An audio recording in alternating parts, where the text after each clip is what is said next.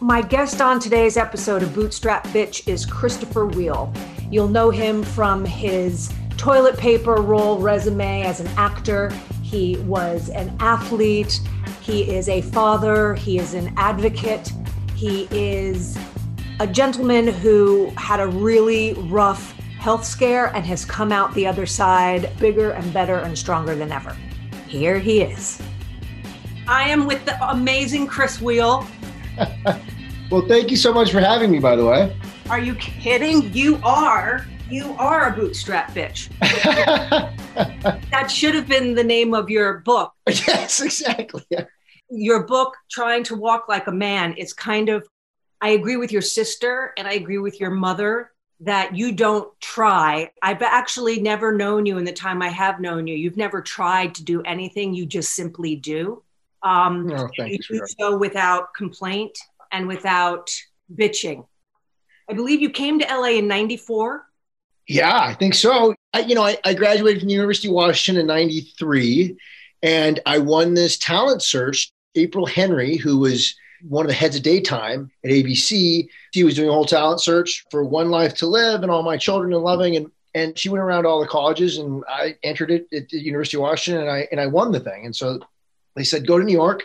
They set me up with all the casting directors there. And I was too tall for One Life because all the tall guys were on All My Children. So that was I was slotted to go there. And then they said, well, we don't have a part for you now, but if you come out, in the next 3 or 4 or 5 months, we'll make one. Well, I got out there with very little money and got 2 jobs. I was a personal trainer in the morning and then a Gap security guard at night. I couldn't fold the clothes for Gap, but they saw how big I was and they were like, wait a minute, how would you like to work at the Gap for security? You get $2 more an hour and you don't have to fold any clothes or do anything to clothes. I'm like, fantastic. You talk about in your book, which is so interesting, and why you are an actor and a filmmaker, because quite frankly, Chris, you failed at everything else. Oh, yeah. You were a terrible folder. You were a terrible waiter. Terrible. You didn't even last a shift. Not a shift, half of a shift, and ran and cried. I was like, there's no way I could do this. I mean, I bartended in college, but bartending and waiting tables are 2 different things. Totally different things. People don't care as long as you give them booze. Right. Exactly. So I know that you stayed in New York for a little bit, and then that just didn't pan out. It wasn't your thing. No. So then you went back home thinking, all right, I'll probably go to law school and follow in my father's footsteps because that seems to be the path of least resistance. But Yes. Again, not going to do that. So your father and you drive out to LA in 94. Your Right. father said, I'll give you money for 6 months. And you then booked campaigns for Old Spice, Coors, Ford, Coca-Cola. You got Bull, which is where we met. Yeah. Bull was, as you know, it was a special time. It was a special cast. We were all different, very different personalities, but we all rode the oar the same way in the same direction, wanting to make a great show, which was very special. And as you know now, I was 28 or 29 at the time. I just thought they all were like that. Yeah. Right? Yeah. Oh, this is great. Everybody's nice. Yeah, that was a special, special thing. Yeah, I look back fondly on Bull. That was a point in my career where I can say that the show was not just a show, it was a time. It was really beautiful. We all got along super well, like lifelong friends. There really wasn't an asshole in the bunch. It really wasn't. And there were certainly different personalities. And I know, and I actually told your brother this, I think. I always knew when I was in scenes with Alicia that I needed to really come prepared because it's going to go like that. That's very sweet. I'm glad I inspire that kind of dedication and fear. Yes, exactly. Then you seem to do shows that are before their time. And the interesting thing with that is when I first got to Hollywood, because I was an athlete growing up, and when I first got Bronx County, they were pushing against me. He's too much of an athlete to be a lawyer. And then in Partners, which was the next year, I was a lawyer again. And then Bull, I was a stockbroker. And then after Bull, I went to do First Monday, where I was again a lawyer. And so when Playmakers came, he can't play an athlete. He plays all these lawyers and stockbrokers. My agents didn't want me to do the show. ESPN had never done a show. But I read the script and I was like, I got to do the show. It was the only show that I've ever done that ratings were through the roof. We had critical acclaim. We were AFI, one of the best AFI dramas of the year. So we had both ratings and critical acclaim. But the NFL said they were negotiating Monday night and Sunday night football with Disney at that point in time. And they said the first number one thing, if you guys want a shot at renegotiating this, you kill playmakers. And not only do you kill playmakers, you make sure you don't sell it to anyone else that can do it. So we were not only dead and buried. You can't even find DVDs, I think, anymore. I think it's on YouTube or something. But you can't because you guys were telling the stories that nobody wanted out there. You were talking about players coming out. You were talking about spousal abuse and domestic violence. It's interesting because I don't know if you listened to the episode with Eben Britton, who is a dear friend. He used to play for the Jaguars. Right. Oh, yeah. And he talks about like they laud you for killing people on the field. And then that anger, what happens to that anger when you step off the field? Like you have to flip a switch. And for a lot of these guys, it's very hard to flip that switch because the very thing that they're getting applauded for, you bring that home and now it's illegal. Yeah, for sure. Yeah. I mean, you have to be a special kind of crazy to be a football player. Yeah, and it's madness. And it's true that the society does. They laud these guys. And I got close to several of them. And it's actually amazing that more don't get into trouble. And our show really tried to. Russell Hornsby, who's a wonderful actor, he played the older running back. And he was, his thing was bad. He hit his wife and couldn't wrap his head around it. And Omar Gooding's character was on so many drugs. I don't know how many drugs he was on. So there was, and we dealt with homosexuality too. A player that was gay and how he was ostracized. I mean, just completely, it was before its time. It was just like Bull. Bull was before its time. If it would have been a year earlier, we were there for the crash. So it's, Yeah, nobody wanted to see that. No. So what I'm super interested about you, it's my favorite thing that you say in your book, chapter 12, Get Up Off the Mat. Mm-hmm. Because in your career, you've been up, you've been down, and then you've been just riding the wave, not here, not there, but just steady going, steady as steady does. And then what year was it that the ringing started in your ear? Yeah, well, my first wife was pregnant. That's right. Because Christian was born in 08. So it was summer of 08. Of 08. And I was actually here. I'm at my parents' home in Yakima, Washington. I grew up, born and raised, and we were driving. We were doing a long road trip, and I got here, and this is the country, and I just noticed a ringing in I didn't know if it was ringing in my ear or a ringing in my ears, but it was like I'd gone to a loud concert, and I was just like, that's odd. I don't know what that is. And it was so quiet in my house. I'm like, oh, maybe I just haven't noticed it, or so it persisted. And I went and saw my doctor, my regular doctor, and a great guy. And he said, it's probably listening to my headphones because I did so much running. You're probably listening to your headphones too much. It's tinnitus. Don't worry about it. Well, it persisted. And so in December, Christian had just been born. He was born on Thanksgiving and the 29th. And I was like, it's persisting too much. And so he said, go to an ENT. So I went to an ear, nose, throat guy in Santa Monica, Dr. Dinesh Rod, great guy. And he gave me a hearing test. He said, probably nothing, but you have 10% hearing loss in your right ear. So we'd like to do a CAT scan, MRI, and just rule out anything. And then it was literally like December 21st or December 22nd. And I was supposed to get the results. Hadn't gotten them. So I call and one of the nurses says, oh yes, Mr. Wheel, I see your stuff right here. The doctor will call you in the next half an hour or a couple, whatever. So half an hour goes by, an hour goes by, nothing happens. And then I call back and I say, hey, I thought, the doctor's, she goes, oh yeah, you know what? He actually got in calling something else, but he wanted to say that he wouldn't have a chance to look at it today, but he wants you to come in after Christmas. So I was like, all right, okay, I'll come in after Christmas. She goes, yeah, can we see you on like the 26th or 27th? I said, yeah, shoot, I don't know, 26th, 27th. So my wife is hearing all that at the same time. I get off and I go, well, I guess he was busy, so I'm just going to go in and 26th, 27th. She turned white and basically said, there's something wrong. He didn't want to ruin your Christmas. So anyway, we went through obviously a very awkward Christmas with my newborn baby. And sure enough, went on the 26th and 27th and was diagnosed with a benign, thankfully, a brain tumor called an acoustic neuroma. My acoustic neuroma was pressing upon on my right side. It's in the brain and it's on the audio nerve, the facial nerve, which is obviously very important for us, and the balance nerve right into the brain. And so mine was particularly troublesome because it was a part of the facial nerve. And I had 90% hearing. And so I went and I met with the top acoustic neuroma surgeons in the country, Dr. Rick Friedman, who was my doctor, who's now head of UC San Diego. And he basically said, listen, let's make a deal. Door number one is a right side craniotomy, where they go in and they take half your skull off, and it's a very long and difficult way, but we may be able to try to save your hearing. Door number two is we do a different type of skull surgery where we go in, we can't save your hearing, but it's less invasive. Then door number three would have been radiation, CyberKnife or Gamma Knife. But the thing is, if they miss, the radiation misses, then it can come back as brain cancer and you could be dead in a year or two. So that's cheery. Cheery, right? So all three doors suck. The story was very similar to my father's. So my father just went to a meeting and had a grand mal seizure. And then, 2 weeks later was diagnosed with a brain tumor. And reading your story was really moving to me and brought me back, because you're so athletic and so fit. And my father's first words to the doctor after the doctor told him he had brain cancer was, well, if you operate, can I play basketball again?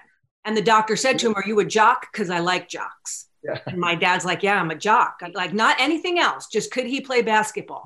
Yeah, be himself. Yeah. Can he be himself? And so you went through the surgery. Yeah.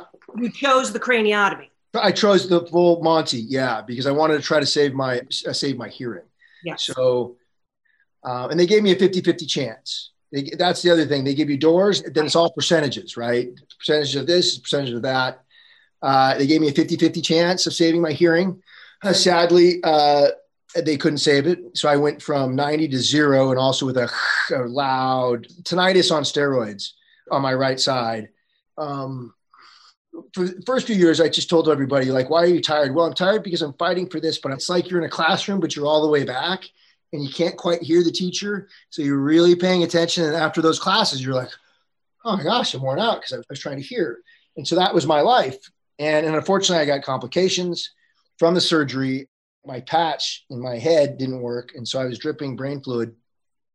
So I had to go back down to another ICU.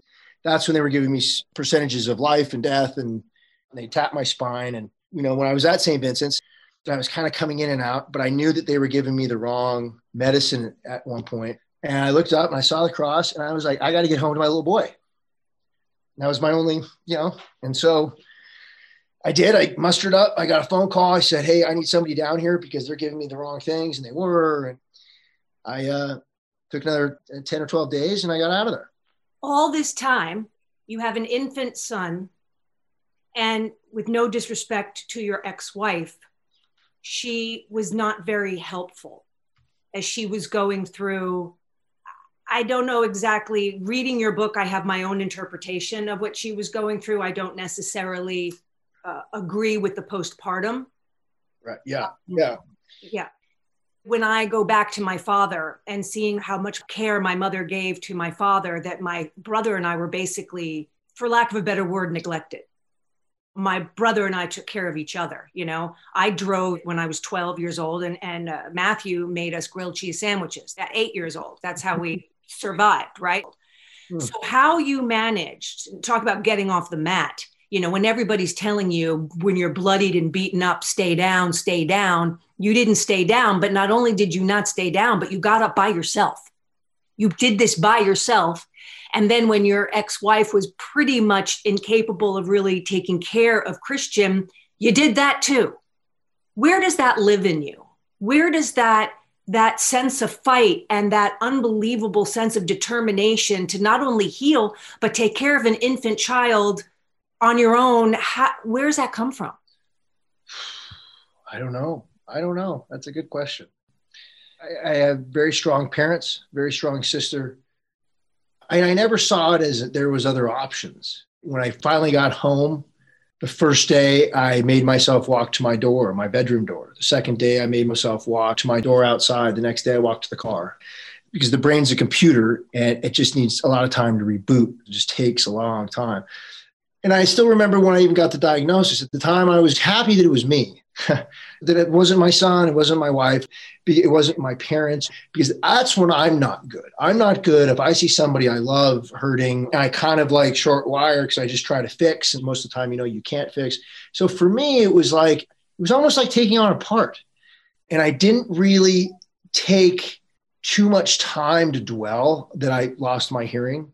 I think at that time, I really don't think it was really conscious. It was just sort of get up, get knocked down 7, get up 8. And in our career teaches us that. If we can't do that, you do it all the time too. You can't be a professional. You might be a great acting class actor and do it as a hobby. But if you don't have that determination to be a professional and get hit down every day, it's very similar. And you'd have the strength to do it too. It's what's set in front of you at the time.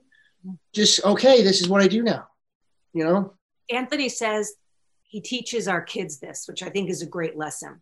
Athletes have to have amnesia. They have to have amnesia after every game because you got to look at the next game and not have it dependent on the outcome of the previous game. Exactly. That's, I think, how you have to get, especially as an actor. I forgot about my last audition because I don't know what's going to happen with that. So I just have to now go into the next one.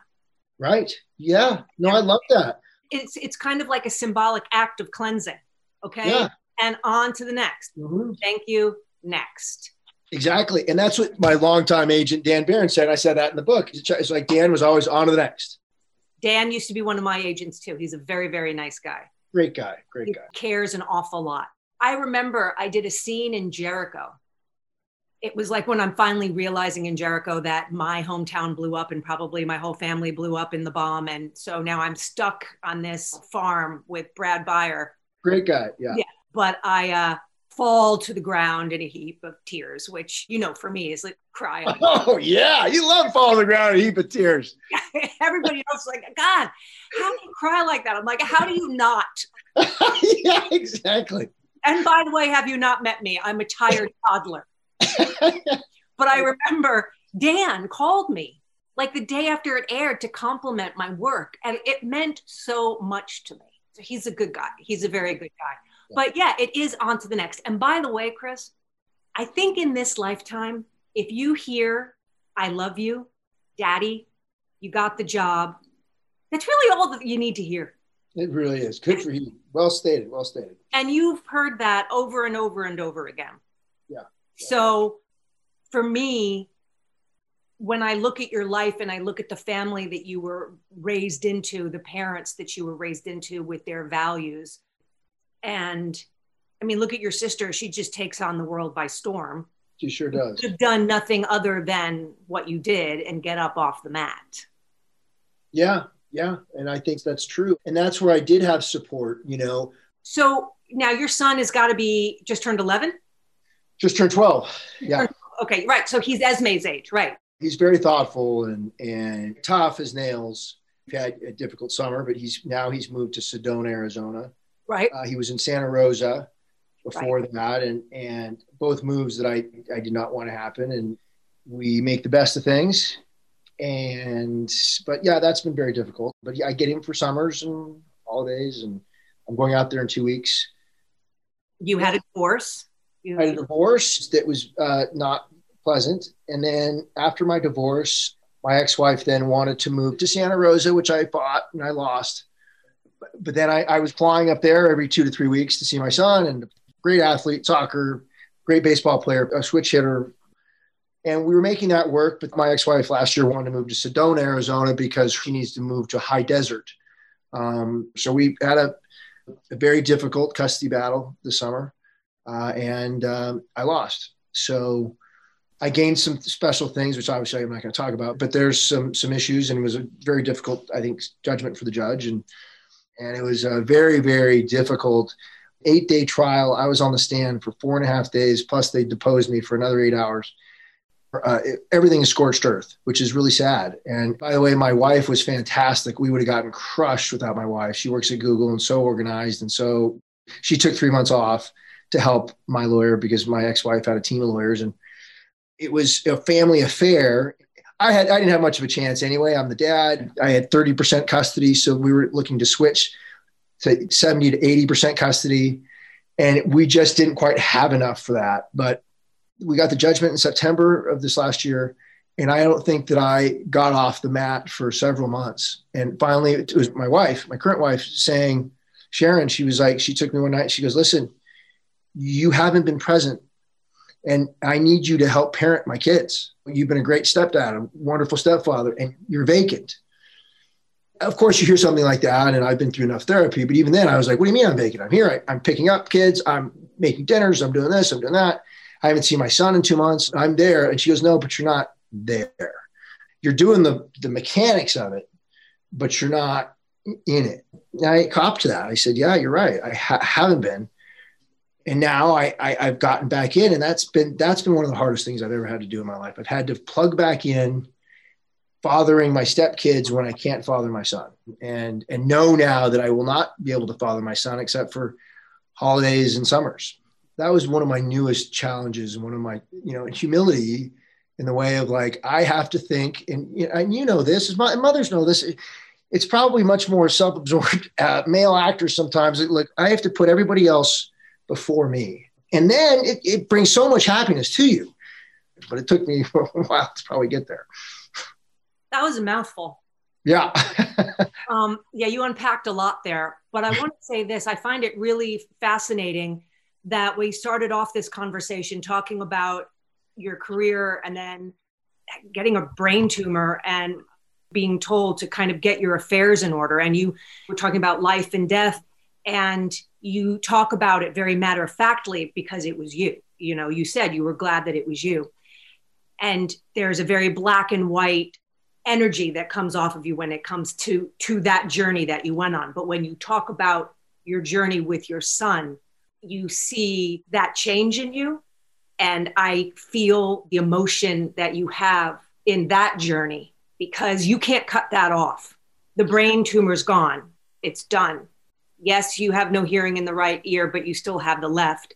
But right. But the fight for your son is where I really feel your pain. Yeah, no, and it continues. I had to get a lawyer again because my ex-wife doesn't believe in vaccinations, and my son hasn't been vaccinated since he was 2. And so I'm getting all the doctors so I can try to get my son fully vaccinated. And so it continues. It's very difficult, and that's exactly right. It's because hurt me or whatever that's, but I see my son. That's right. Shed a tear. That's right. It's a whole different ballgame. That's right. But you know what? You are parenting your son. You are fathering your son. If he doesn't know it now, and I believe he does, he's 12 years old and he's your kid. He knows that you fought for him. And when he's 18, he gets to choose. Bet you anything, you'll get a knock on your door. Yeah. And that's what my sister, obviously, and my wife and my parent, they were all, we went to the mats and we lost, but he will know, and he does. He won't come back as an 18-year-old go saying, Dad, why didn't you do anything? And so I do, I take some solace in that. Well, Chris, you've shared so much, and your story is just so relevant and so personal, but yet can be embraced by so many. Because I really don't know anybody who's just had it smooth sailing their whole entire life. Obviously, we don't come into this world bubble wrapped. No. And you've been through it. And every single time you've been down and they told you to stay down, you didn't. You got back up. And not only did you get back up for yourself, but you got back up for your son. And you got back up also for yourself in a different way in that you opened yourself up to your wife. Oh, absolutely. And I think, and she's another bootstrap bitch. Oh, tell me about it. She is. She's fantastic. And after my first marriage, I never thought I would get married and didn't plan on it at all. I was going to live Californication, David Duchovny's life. I had bought a sports car. I had a condo on the beach, and that was pretty much it. And then I meet my wife, and I'm like, oh, my God. And she wants, all the cliches. She makes me be a better man, And, well, you're an incredible man.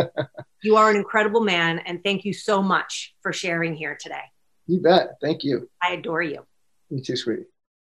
I just want to thank all of you so very much for spending your time listening to me and my guests on Bootstrap Bitch. It really means a lot. I hope that you're taking some good stuff from it, and I hope that you're enjoying it and enjoying everybody's stories. And I hope that you follow me, follow this podcast, Bootstrap Bitch, and rate it, like it, do something with it. Please, I beg of you, from the OG Bootstrap Bitch, as I'm pulling up my bootstraps here doing it. Please follow and rate and like. Thank you.